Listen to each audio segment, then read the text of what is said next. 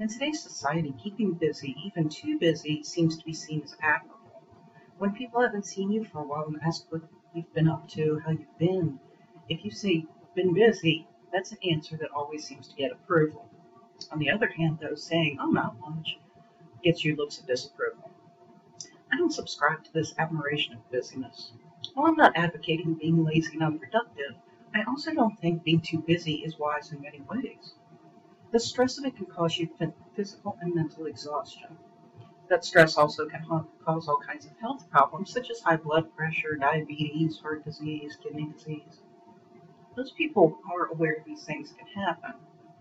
What I don't think most people are aware of, that making yourself too busy also can be a very unhealthy way to cope with trauma.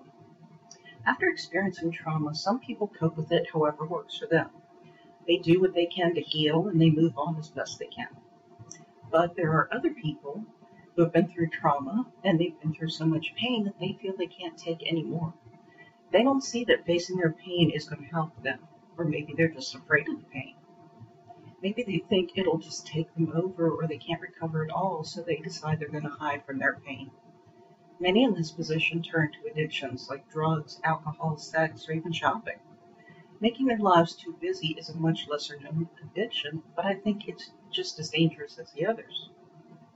Now, a person who is too busy has no time or energy to devote to healing. This enables that person to avoid their pain very well by removing the opportunity even to think about it. Stuffing pain inside is so unhealthy, though. Doing so can cause big physical and emotional problems.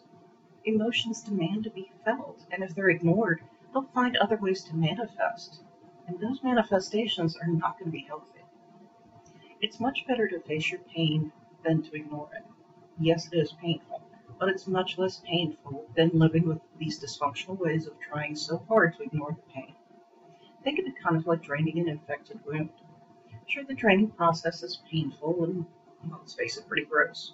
Once it's done, though, the wound heals much more quickly, and probably it's not even going to leave a scar.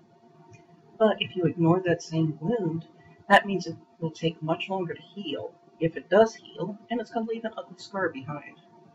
Traumatic events are like the poison in an infected wound.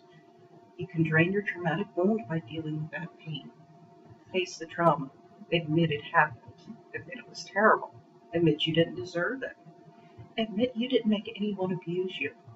Feel all those feelings attached to it. Doing these things will help you so much in your healing journey. If you're too busy, however, you can't do this easily. You're going to need to make some changes in your life. To begin with, I always recommend prayer. Ask God to help and guide you in this situation. Also consider all the things that are taking up your time. How necessary is each activity? How much your motivation in participating in each activity? Which ones bring you joy and which ones do you dislike?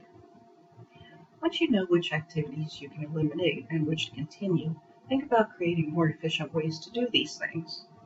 Like let your dirty dishes soak while you run the vacuum so you can spend less time scrubbing dishes.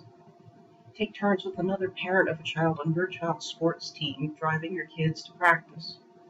Common sense little time savers like these may not seem important, but they really can add up quickly, and that'll give you more time to relax and enjoy your life, as well as doing what you need to do to work on your emotional healing.